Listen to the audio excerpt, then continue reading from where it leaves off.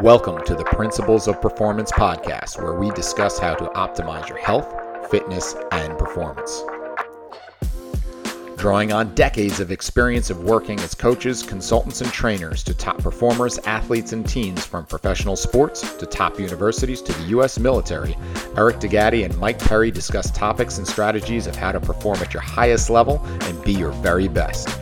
Join us and our friends and colleagues who are leaders in the fitness and performance industry as we investigate and challenge the most popular training, nutrition, lifestyle, and recovery protocols.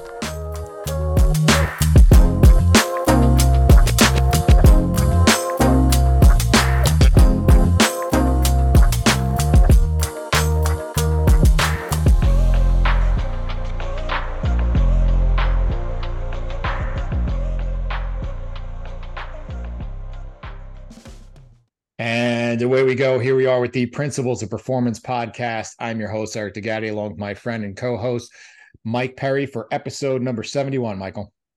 We got a doozy today. This guy is we're probably not going to talk about anything other than shenanigans, movie quotes, and BS. But no, honestly, we've got a good one today. Jimmy's one of those guys that, he's the total package. I've never told you this, buddy, but this guy has the intellect, he's got the skill set, but at the same time, he's a normal dude. He's a good dude. And it's nice to see people that are normal, that are good guys, that are really good at what they do. And Jimmy's one of those guys. So we're excited to have him on board.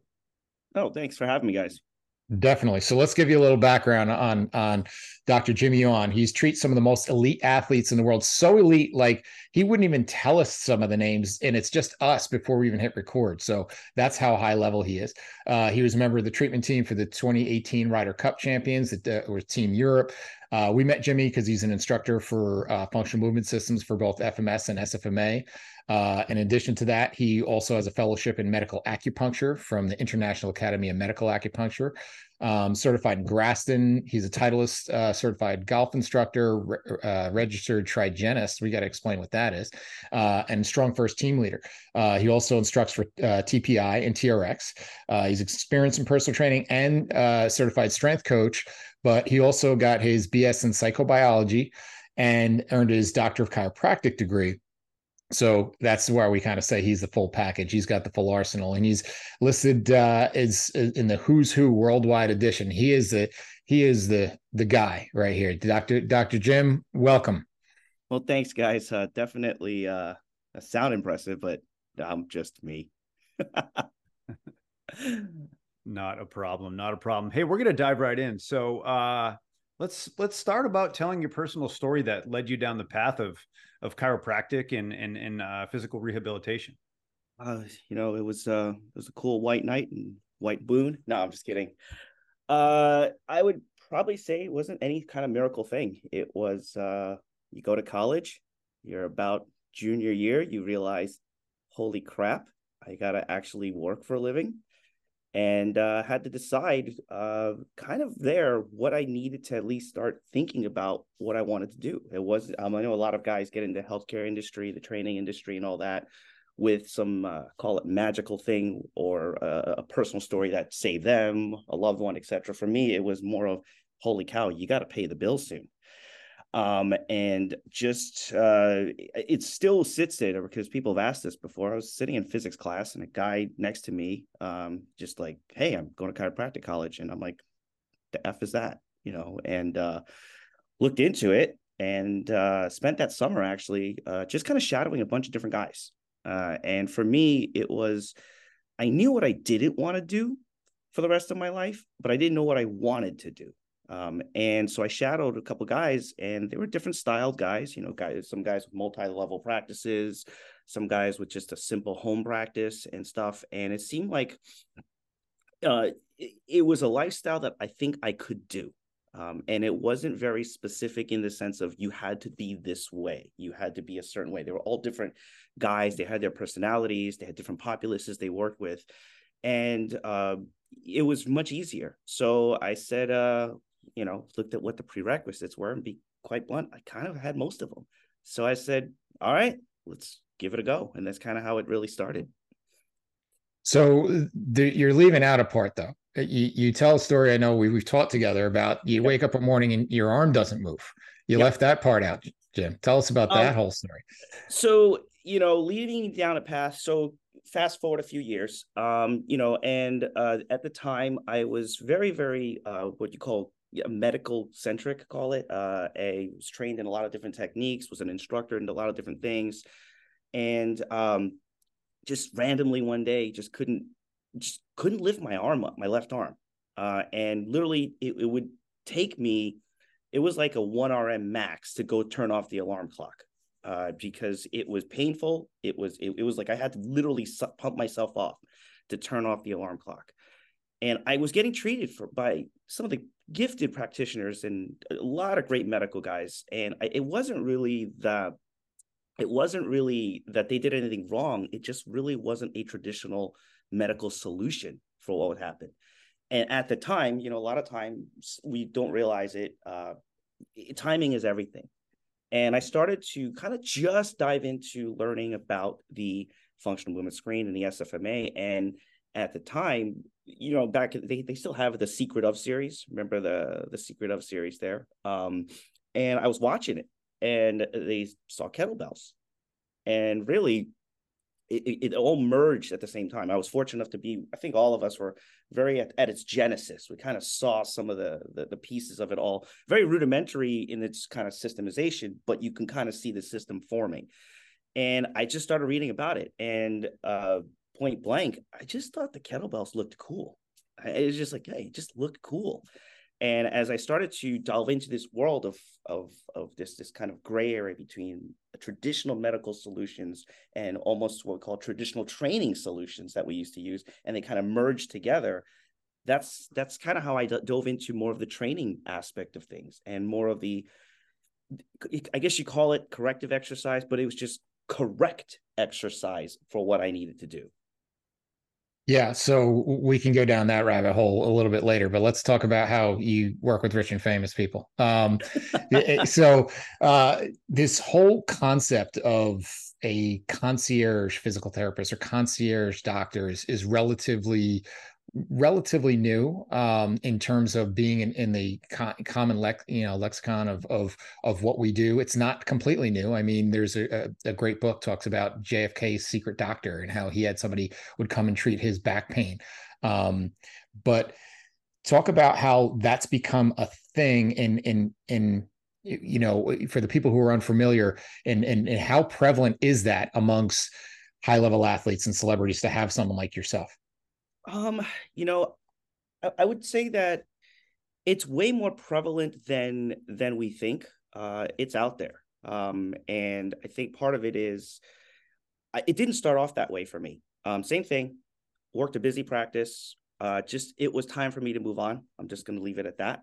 And when it's time to move on, I mean, I didn't have like this business plan to do all this stuff. Again, really a convergence of everything. Just started it, getting into the kettlebell world, got certified, got the FMS t-shirt. Every one of us walked around with, at the time, Patagonia pants or whatever it was, and just kind of had the look. And it just happened to be that I wanted to spend more time with people. That was it. I wanted to spend more time with people, and I kind of wanted to do it my way, and as my practice evolved, these opportunities kind of came more like just by coincidence, just by happenstance. And as I was evolving with it, colleagues of mine were evolving with the whole concierge concept, and it just kind of evolved that way. And it's very prevalent because fast forward to right about now, you've got a lot of people who HIPAA guidelines prevent me from talking, which is a good thing for some of these folks, because if you're dealing with contracts and stuff, I'm not allowed to say anything. I'm really not. And so whether a person's seeing me for an ankle, a knee, or whatever it may be, I really can't say anything. And it protects them a little bit more. So concierge from an athlete standpoint is actually good. Also, you think of the concept of a concierge. The goal is to, if we kind of, I know I'm not like Mike Perry here, who stays only at 5-star resorts. Okay. I've stayed in like 1 or 2. But when you look at the concierge of a 5-star resort, what do they have at their disposal? Everything. They're busy doing everything and anything to make your experience as a guest smoother. And that's similar to what we do in concierge medicine right now. I'm doing anything and everything I can to make if you want to call it the patient, the client, whatever pat you want to put them on, their experience in life smoother, whether it be looking at red light therapy devices, whether it's anything and everything to help that one person have, and if they don't need it, we have a lot of things in our lives that happen in the background that make our life smoother that we don't even know that are done for us, right? But it makes us feel the experience better. It makes us enrich the healthcare better, and also helps us get different insights. You totally nailed that on the head too. When we teach courses, Perry drops me off at the Red Roof while he goes up to the Four Seasons. Yeah, 100%. Listen to you guys. Wow. I mean, we've all slept under the stairs in Virginia. So we've all been there and had our options. That's just haze. What's that? The hazing? Yeah, that's that's what you have to do to the younger instructors. We all get hazed we learned, but we get hazed. No, just kidding. All right, Eric, anything else you want to hit before we move on? No, you got the next one, man. All right. So let me ask you this. So do you think the reason why someone seeks out this level of care is, because they can't find it locally, or because maybe it's because you provide something that is so different and unique that they can't find it elsewhere? Or could it be a combination of both? I think it's a combination of a lot of different factors. One thing that's underrated is that I get along with my guys.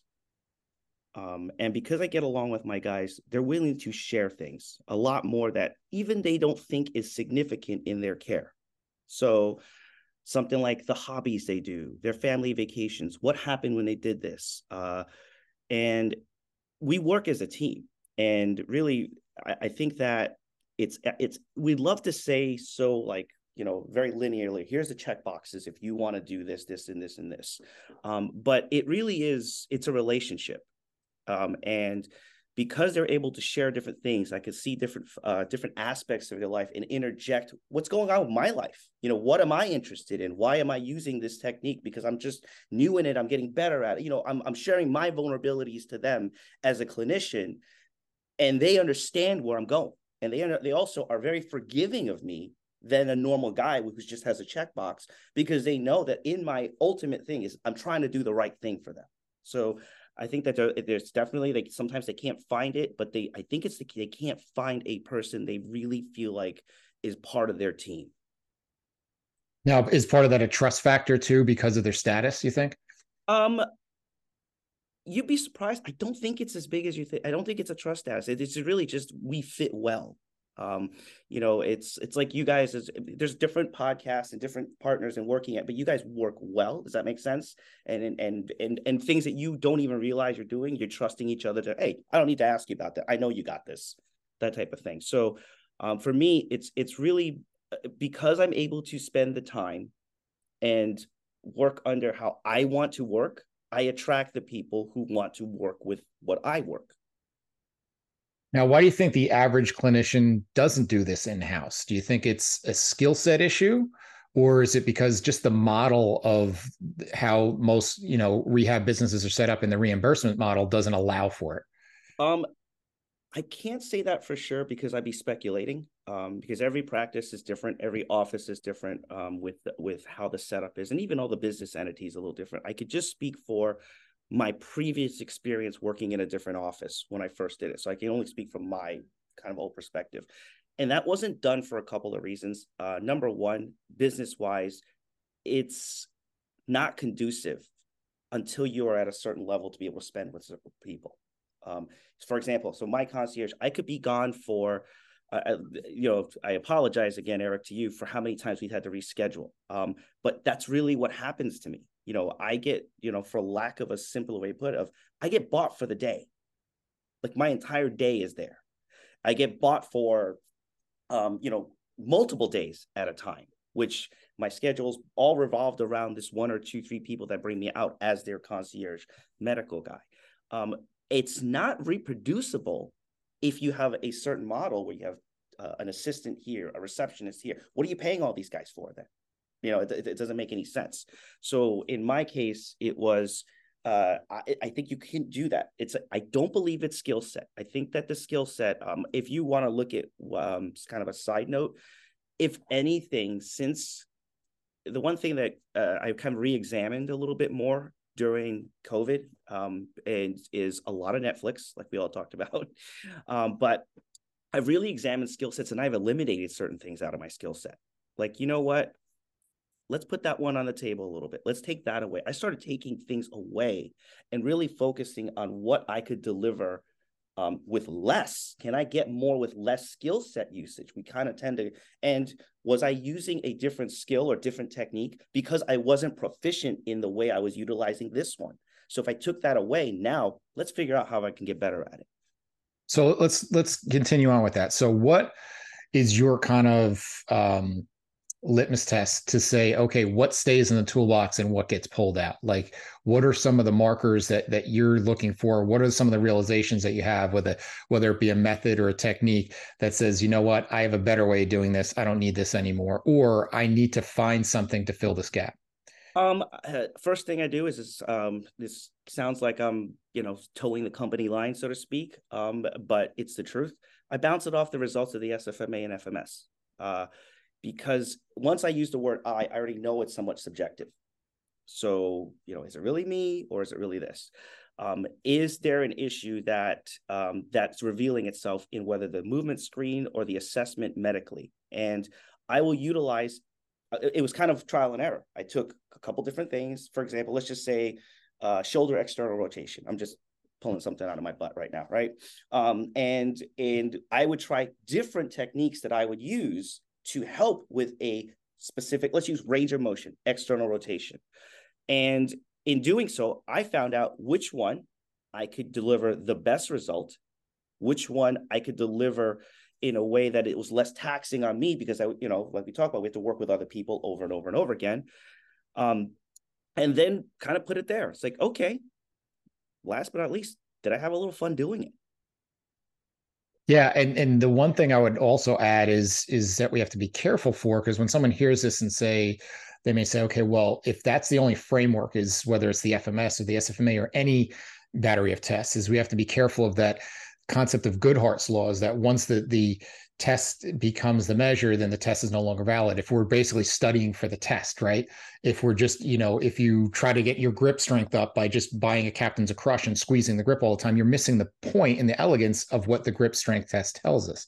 So, talk about how using the SFMA or the FMS or whatever things you look at, as far as just the concept of that test retest model of looking at, say, okay, I did this, I saw this, I did this intervention, and then I want to see how it changed a movement behavior, or changed how you react to a certain some sort of influence.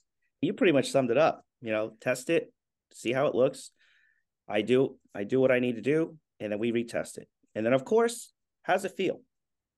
How's it feel? I mean, we talk about feelings. It's not important. It's not objective. It is very important. How does it make you? How does it feel? Does it feel better? What else have you noticed? What I typically will do will also be some tests that I know that they actually absolutely blow away. They succeed at. It's what we call a functional normal, or what I call we call a 3 or a high 2, whatever you want to, let's kind of go with that. And I'll retest that one, because I want to make sure that whatever I did, I didn't screw up a weakness. I didn't screw up a strength too, or an asset towards their movement. No. So let me ask you this, right? I mean, you test, you retest, and a big part of what you do when you're doing this concierge thing is people need to trust you, right? I mean, people need to know that you are going to be sort of guiding them in the best direction. You talked about skill set, but before we kind of go on what a session looks like how important is it that they understand that the advice that you're giving them is not just going to help them move better, right? But you're probably giving them other types of advice as far as, hydration, nutrition, rest, recovery. I mean, that's probably a big part of the package, right? Absolutely. Working with some of my pro guys, we think of the mentality of a professional athlete. But I mean, listen, we are all professional athletes. We use our body. We got to get to work. We got to get home. We got to play with our kids. Try running around with a 3-year all day. I guarantee you, your HRV is going up. It's just crazy. So there's been times where I've just said to them, you're beyond great. Go spend time for a week. I mean, not a week, but this week you have to spend an hour with your mom or your dad or whatever, and just go have lunch. You know, that's all you need. That's what you need today. Your brain is not where it needs to be. And it's not because you're not trying, not because you're not present and all that. It's just the human factor. We have to juggle all those pieces. So there's a lot of things that we work on. And I think the trust factor is very important because they know that my heart's in the right place and my brain is in the right place, but I'm not afraid to say that didn't work, or this wasn't the solution for you. And it's what I think works, what most people work, but it didn't work for you. And also, maybe it didn't work for you today. We've gone back. I've utilized some things in the past where I'm like, it's crap, it's not going to work. And then it didn't work. And then a month later or 2 months later, the situation dictated that, hey, this is what I have to do to get a good response. Gotcha. So, all right. So moving on to like what a visit looks like. What does a typical visit look like when you're working with your athletes? And I imagine depending on the scenario, sometimes you have a training room, sometimes you have a hotel room, sometimes you have a lobby, sometimes you have a tour trail. Like what does it look like? It depends. If we're at my clinic, I have kind of the home court advantage. I just call it that. It's a home court advantage where I have all the tools that I typically need, have even the space, and the setup to do what I need to do. So simple. Hey, what's going on? How's life? Really, I mean, I typically don't talk about the person's thing that they're seeing me for or thing that they want to try to address. It's more of like, how's life? What's going on? Gives me a kind of an insight as to how their day's going. Kind of psychologically gives me an understanding because, loved one passes away. I shouldn't be that pumped up for you. It's kind of annoying, just got to be sympathetic to the person, not just the athlete or the condition of that person. And then we'll do a quick little reassessment as to what are the cardinal things that we've always assessed. Like, hey, how, kind of like your typical checklist. Hey, is the engine good? Is the oil good? Is it all those things? Then we get right to the meat and bones of it.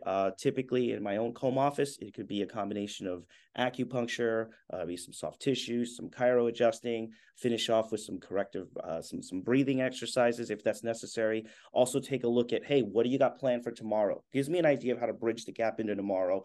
Hey, you're pitching tomorrow. Okay, we got to do a little different. We got to come out of a different avenue. Or hey, you're in your power cycle for you're going to increase some more power work in the training room. Okay, we kind of want to jump in through here. We just did some work in your hip. Let me just check your hip hinge. Okay, great. Hip hinge looks good, but hey, we put a little weight in it. It's sloppy. What's going on? And we kind of do a little recheck through that. If I'm in a hotel room, it's get creative. I typically, travel and bring basically my clinic it's a check-in bag. My mom saw me at one of these side notes things. My mom saw me one time at a road thing and she goes, the hell are you? Some kind of diva? You got like 2 check-in bags. And I'm like, I have a duffel bag for my clothes. That's all my clinical stuff, and she's like, oh, he's like, yeah, because I just bring anything and everything that I could under the sun that I feel like could fit in those bags. And then from there at a hotel room, because you don't know what kind you get. Again, 5-star Mike Perry room, you get everything. You could call, the butler. I mean, maybe 2 for you. I don't know. I actually don't even allow them to speak to me. I actually have no direct eye contact. They report to someone else when I'm in the penthouse. So I'm actually no one's even allowed to look at me without permission. So it's very similar to Michael Jackson's Children back in the day. It's just it's confusing. Pedals on the floor for you to walk on. Well, I was allergic to those. Yeah. So you didn't realize. So that's why you're no longer in part of the circle of trust here. Hey, everybody, a quick break in the action here. Hope you're enjoying the show and we appreciate you listening. We're working hard to bring you the highest quality content and best guests every single week. So if you could do us a big favor and go and like and subscribe to the show on whatever platform you get your podcasts on, it would be greatly appreciated. Be sure to listen at the end of the show also to find out where you can find out more information about our courses, as well as a special discount code for all our listeners. Thanks again, and let's get back to the show. But yeah, you bring everything, and you get really creative because, for example, we love to use an AirX pad. Great tool, I think it's great thickness, all that stuff, yada, yada, yada. Waste of space in a check-in bag. That's the problem, right? So what I wound up doing is I use pillows. I start looking at the pillows, and I've taken pillows that I've used from the waiting room, like the reception, because the sofa pillows are a little thicker and they're a little firmer. So I've used everything to try to get there. True to my Asian Chinese roots, I bootleg the heck out of stuff. So the one question I have, I want to go back to the timing thing, because I think there's a lot of gold in there, but also talk about like that the people aren't seeing you for this type of service, or really anyone who has your role. They're not seeing you just because they're hurt, right? This is about performance just as much as it is, hey, I got a tweak or I got an injury I'm working through. Yeah. Timing, it's a loaded question. Like, are we looking in a month? Are we looking in a season? Are we looking 15 years, into a career, how we want to do that? They're seeing me for all types of things that were, tagged with the saying is number one predictor of injury is previous injury. So a lot of times it's my job to check under the hood I can't guarantee I could prevent anything, but let's just make sure that it's up to the standard that we know that your body can achieve, and go from there. All right, so let's dive into the timing of it. So when your intervention strategies, how it might look different if you're doing it pre-game, night before the game, versus post-game, 2 days after the game type of thing. Especially, I know you have some pitchers or something like that, or if you have a golfer that before the match, or if they have 3 days, how that might change over that, and then how it might on the more macro level, how it may look a little different for a baseball player coming to you now in November versus one coming to you in August. So I guess it's a lot to unpack, but let's try to unpack it the best we can. Let's use the scenario of a golfer. If golfer comes in, and I actually say this even with non-professional high-level golfers, but even non-professional golfers that are not high-end, but they have an important tournament to them. Like it's just, I want to kick my buddy's butt, 2 weeks from now, whatever it may be. So the first thing usually I have to figure out is how important in that moment is that event. For example, let's use professional golf. You got 4 majors, which are typically the most, what I call the North Star of a season, right? And the FedEx Cup. You kind of put those blocks together. So if I find something that I have to really change within that, I try not to make the changes before these major blocks. I call them red light events. The world stops for that stuff, right? Their world stops for those types of things. And then they have other, what I call, okay, I don't want to make major changes, because what happens? You're changing the car right before they're going through something major. Very difficult. Now let's go even further into that. Thursdays and Fridays, typically, we don't get to control the tee times. Your player doesn't. It's not like you and I call in, well, actually it's Perry. When he calls, he gets whatever he wants, right? But I mean, it's like that at his house, I'm sure. But for example, they'll have what I call an early tee time and a late tee time. So let's say Thursday is a 7:30 a.m. tee time. It's not like you or I or anybody, we roll up, trunk slam, go out there. Those guys are there probably around 6:30 at a minimum to get ready for their 7:30 tee time, at a minimum. Some guys a little bit, because it's so early, they may take that. But that means they're up at what? Probably 4:30, depending on rituals. The next day they have a later tee time. So the night before, for example, on an early tee time or an early event, I'm on much more passive type of stuff. Much more, you sit down, do your thing. I know you're going to be a little groggy in the morning, so let's just do more passive stuff. Let's get you to bed. The biggest thing that they would have as a weapon is getting a good night's rest, not what I do. So after the round, we know you have a late tee time. You're a little sore anyway. I could be a little bit more aggressive with you. I can, kind of dial up my intensity on how I work with you, my soft tissue, areas that are a little bit, I don't have to worry about some soreness, because you're probably going to be sore anyway, a little bit. Get the hydration right. Make sure you check in with your fam, do all your media, blah, blah, blah, blah, blah. And then take a look at you the next morning and just do some touch-ups. During the events, I'm not doing a ton unless it's a holy crap medical issue. And for example, athletes sometimes have to basically play for another contract while they're playing. And it was one of those events that they were in the playoffs. And it was like, we got to make sure you play this game somehow.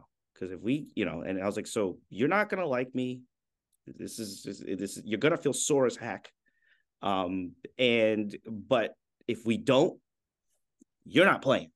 So does that make sense? We kind of have to look into that situation too. Baseball, when I land, if it's a pitcher specifically, first question I always ask is, when are you pitching? Because that day that they're pitching, and you guys have been in this world, when an athlete on game day, they're a different psychology than all the other days, and no matter how veteran they are, you don't become a veteran for not wanting to win. It's just what you do. They've been winners their whole lives. That's what they're used to. That's why they're there, right? And so that morning it's very, very abbreviated with me. I keep things pretty level. After they pitch, I can go as deep as I want, whether it be acupuncture needles, with the intensity of however, you're going to be sore no matter what we do anyway. It doesn't matter, right? Another question, as I've learned also, is with baseball guys, specifically pitchers, it's, when's your bullpen? That's their dry run. Before, it's usually 2 days or 3 days before their actual pitching day. So, all right, and this is a starting pitcher. Again, now we got to look at reliever, closer, et cetera, but a starting pitcher. All right, when's your bullpen day? Got it. Your dry run, I probably don't want to get you too sore too, because confidence-wise, I can't shake you either. Kind of how it works. So I have two follow-ups to that. So let's start, you left off with the confidence piece, and we have to be careful in what we do about delivering too much information. And like, even when we've taught for FMS in the past, is like, we have to explain that any words that you and I would use, if we were sharing a patient, Jim, we're not sharing with that patient about talking about dysfunction, imbalance, all that type of stuff, because even to the extreme is, and this was kind of ridiculous, but I had one team, an NFL team, that I went down and worked with their training staff. And then when I followed up with them, they said, our head coach doesn't want to do any type of testing. And I said, why? He said, well, because he doesn't want his guys to be told that there's anything wrong with them. Yeah, now, you don't tell Superman cape, but you don't tell them that the cape has a hole in it either. Yeah, but at the same time, like, isn't that what coaching is? Don't you watch film? Like, you tell them at some point they did something wrong. But there is a crossover, like you're saying. Like, you don't tell a starting pitcher on game day when he's about to take the ball that you're not 100%. They know if they're not 100%. Yeah. I mean, it's at that moment in time on game day, they are a superhero. That is the mentality. They are a superhero, and we just got to make sure that they know when they're not well, and they know that listen, this is the what's that movie, The Rookie, where the guy throws it, goes, this is gonna hurt. Yeah. I mean, they know when, okay, I'm pushing the car through that finish line and it's gonna crash and burn, but it's specifically for a reason. And that's kind of where you have to be careful with that. The world, I think that we see with all three of us that we've been blessed to work with a lot of gifted athletes. The one thing that I always tell people with our industry is that, are you willing to take the blame when it doesn't work well? Well, that also is a two-sided coin too, because as soon as guys start getting hurt, it's like, everybody calls up the radio station and says, fire the training staff, right? Well, you don't realize that guy didn't even work with the training staff. He has his own, you know what I'm saying? That's what they don't get. What I asked. or the guy worked the training staff and he didn't do anything. Like, when they say, oh, this doesn't work, or that those guys stink. Well, I tell you what, that guy came in and I gave him things to do, to work on and try to help him. Or every time he was supposed to see me, he blew me off. Right. I can't, there's a human being at the end of all this. And hence, I think the trust factor, again, we go back to it, is that the athlete won't blame you specifically if they trust that you're doing everything under your power. It doesn't mean that they're going to not blame you or any of that type of stuff, but it's less likely, I think, is a better way to put it, that this isn't a guy. We have to look beyond the spreadsheet. We have to look beyond the score sheet, because there's details in that type of stuff. So I have two more, Perry, before I trade it back to you. One is I actually had this discussion with a pro pitcher that I work with, because we would do, when he would come in for a session, not all that different from what you're saying, we would do a quick screen to kind of look at how you're moving. Can you touch your toes? Can you extend? Can you rotate? Type of idea. And then if we found something that was, there was a little, there was a little hitch somewhere or a little, hesitation somewhere. Okay, let's dive in a little further. And then we'd say, okay, well, let's, you're a little hesitant going to your right in your rotation. Let's break that out. Okay, it looks like it's coming from your T-spine. Let's do some T-spine rotational work. Let's get you back up on your feet, retest, boom, that's all clear. And so I asked him point blank, I said, if I was in your locker room, and did that with each player or whoever before, when you first arrived on game day, how much do you think it would impact injuries? And it was funny because he turned to me and he said, 33%. I go, what do you mean 33%? How do you land on that so fast? He goes, well, look, a third of the time I feel awesome. So if you came up to me on that day, I'm going to tell you to go screw yourself. Like, go away from me. Don't talk to me because I feel great. I don't want you to screw it up. A third of the time, I feel like absolute garbage, right? And a third of the time, I don't feel right, but I don't know what it is. So if you could take me those times and get me to feel great, or if you could take me the times that I feel like garbage and get me to at least feel okay, 30%, there's 33% of the time, because every time I've gotten hurt, it's when I feel like garbage and I fight myself through it. No, that's great. Yeah, it's a great way of putting it. So now the next piece is that something that you kind of glossed over quickly, but it's worth revisiting, is to that point is realizing how much we try to tweak the closer we are to competition. When we all start off, right, everybody gets asked, especially if you work with, say, golfers, you get asked, oh, could you come and do a warm-up stretch, or can you come and adjust people before the big tournament, before the big member guest tournament, and set up a tent, this weekend. And if you want to screw up people's golf games really good, completely change their movement 10 minutes before they hit the first tee box, because now they're going out and doing a very highly skilled activity with a completely different body and a completely tweaked nervous system, thanks to what you did. Yep. And it's so again, that's why I think it's important that they're not wrong in trying to increase ranges of motion and getting to have a little more mobility. But that's really treating to the score sheet or treating to the spreadsheet. Like we have to look beyond that. And one of the things that to work in the industry that we do, it takes a lot of balls. Okay. And the reason I say that is, are you willing to cost that athlete X millions of dollars if you don't get this right on a contract year? Or if you don't get this right on this big game in this big stage where everyone's there? Or you're willing to do that before the big game for this kid who has a college scholarship with the scouts showing up that day. So the tweaks, you better be sure that they're going, and there's no guarantees, but you're going to have to if you're going to make these tweaks. So I want low risk, high yield tweaks, and I want them to be very, very minimal, where the athlete doesn't feel like, if I'm not wrapped in bubble wrap, this tweak will lose itself. So, with that being said, it's multifactorial, right? You look at all of the stuff that we do and all the decisions that we make. And, I always think back again about just like the communication, obviously, with everybody, with the coach, with the entire system. Like, how important is the communication process in every step of sort of what they're going through, whether that's their family, whether it's their kids, whether it's the other medical staff?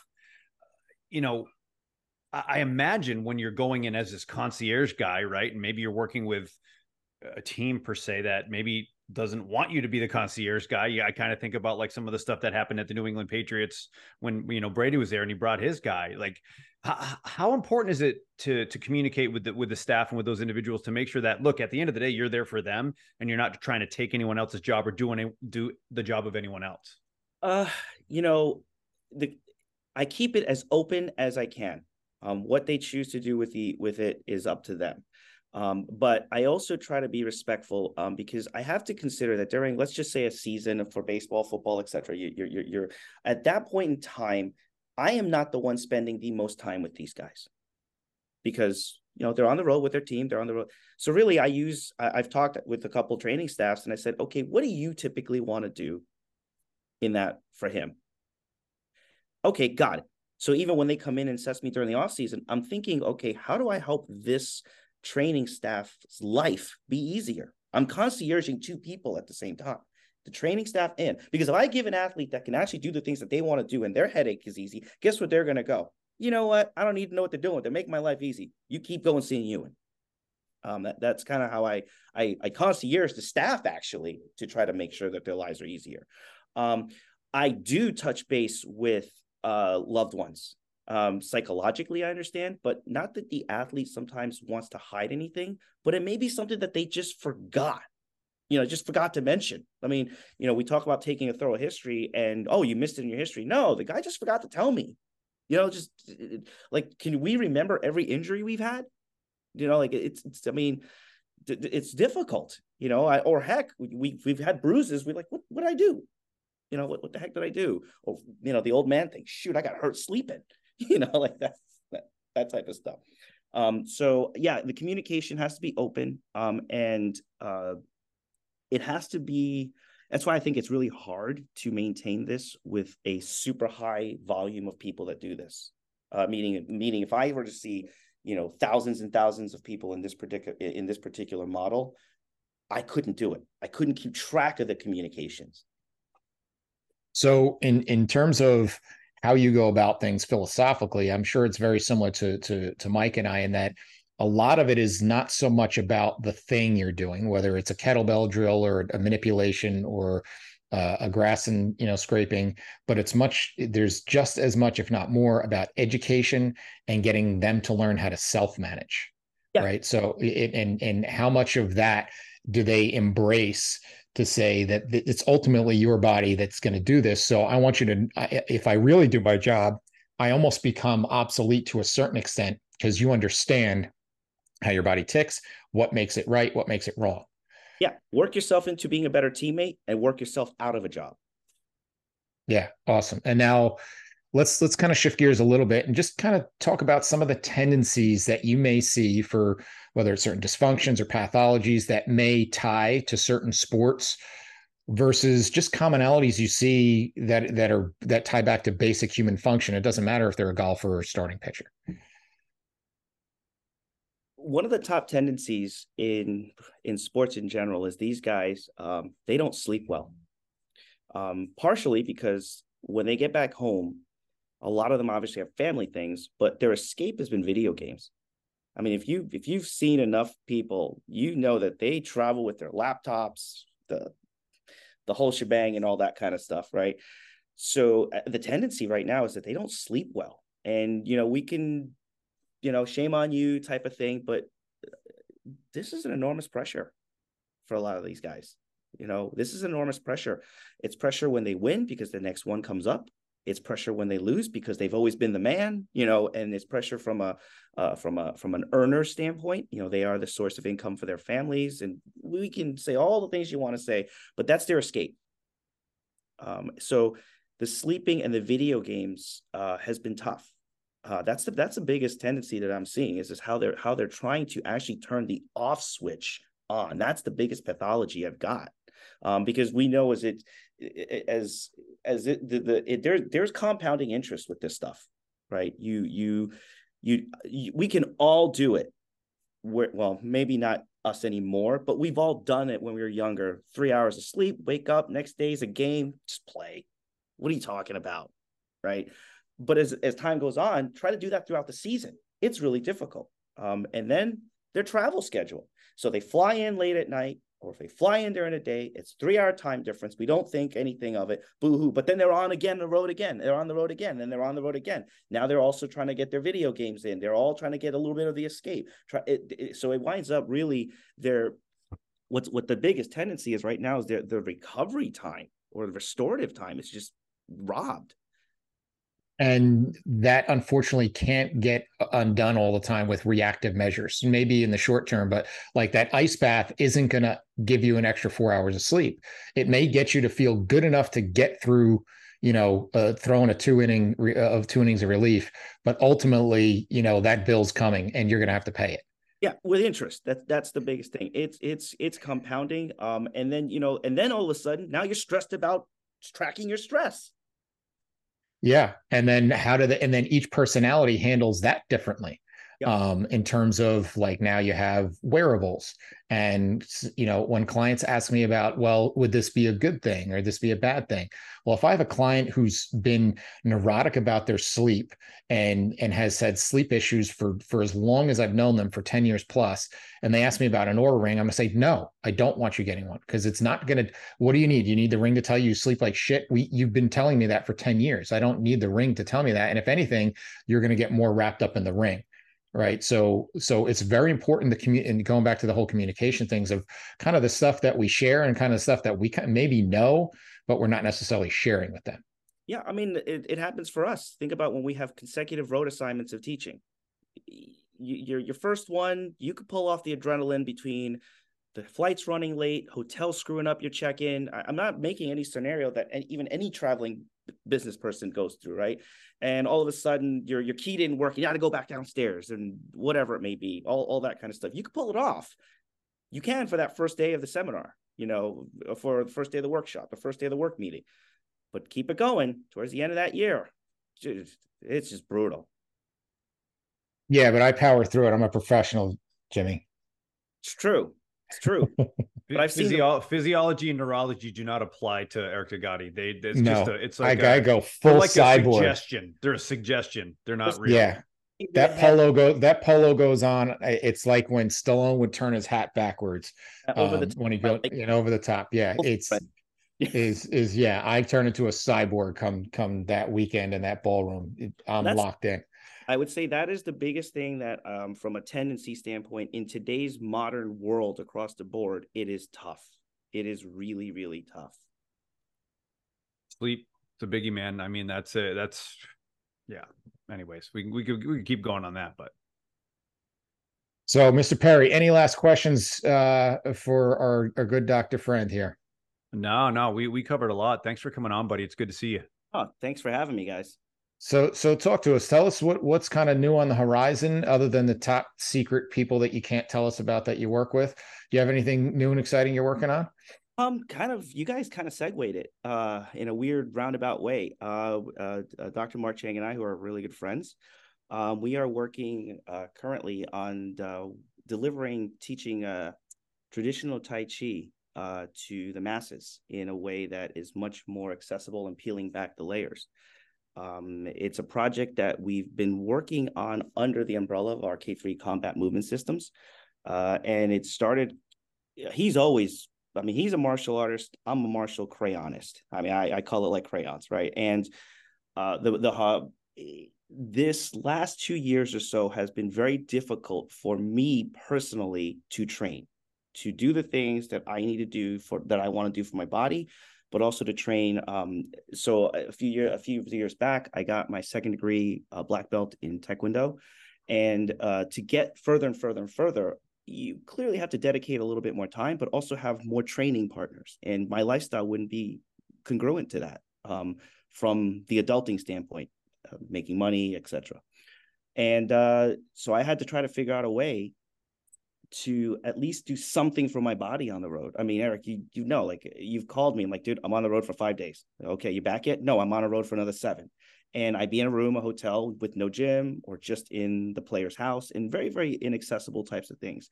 So I started investigating that, because you kind of read all the stuff about, it's good for your body, it's good, restorative, meditative, all the stuff that, like, you could Google it forever. So I started diving deep into that world, and probably, I'm gonna say 8 months into it, talked to Chang about it. I'm like, dude, what the F? I'm maintaining the same body weight. I'm moving actually better than I've ever moved before. And at the same time, like, every once in a while I'll dabble into sparring just because I would have the time to get into I'm like, I'm actually doing just as well, if not better. Because I'm probably not as tired or injured, but what's up? And we kind of dive into it. So we're working on delivering that in the very, very near future. Oh, I can't wait for that. I don't know the slightest about Tai Chi, other than when I opened my first facility and we started offering classes, I knew that there was something there to it. And it was really, really difficult to find an instructor who knew what they were doing. And once I found one, we brought it in, we had it once a week, and I made sure that I cleared my schedule to get in that class, because there's so much awareness, tying of the breath, understanding posture and relationships. Like, there is so much elegance in there. But unfortunately, it's something that we don't necessarily have as a cool, fitness type thing. But I think it's a very, very powerful adjunct to any fitness, wellness, rehab, performance program. Yeah, it was totally self-serving. And it was more of like, we have to forgive ourselves for being human. And I don't believe any of us would trade training for an hour with spending 10 more minutes with our loved ones. And because we're so busy and pulling left and right, and I do know there's times we have to do this. I understand there's that part of it, but I had to say, okay, I'm a wuss, I suck, what the hell? Wake up at 6, wake up at 5, do your thing, etc. And it was just really difficult for me. So I had to figure out, okay, but I don't have any like specific science journals off the top of my head, but everyone knows the benefits of it. It's been well documented. So I said, let's figure out what I can do. And that's I just made some lemonade out of it. Awesome. Fantastic stuff. Well, can't thank you enough, Jimmy. Always great seeing you, buddy. Great seeing you guys. Thank you. Awesome. And thank you for listening. And this has been the Principles of Performance podcast. Thank you for listening to the Principles of Performance podcast. If you've enjoyed our content, please like and share on your social media outlets, as well as subscribe and give us a review on YouTube, Apple Podcasts, or whatever your preferred platform is to listen to. For more information on the Principles of Program Design courses and workshops, visit us at www.principlesofprogramdesign.com and follow us on all of the social media channels where we post new content every day. To save 10% on any PPD courses, enter the discount code PRINCIPLESPODCAST10 at checkout. If you have any questions we can answer or suggestions for the show, you can email us at info@principlesofprogramdesign.com or message us on social media. Thank you again for your support.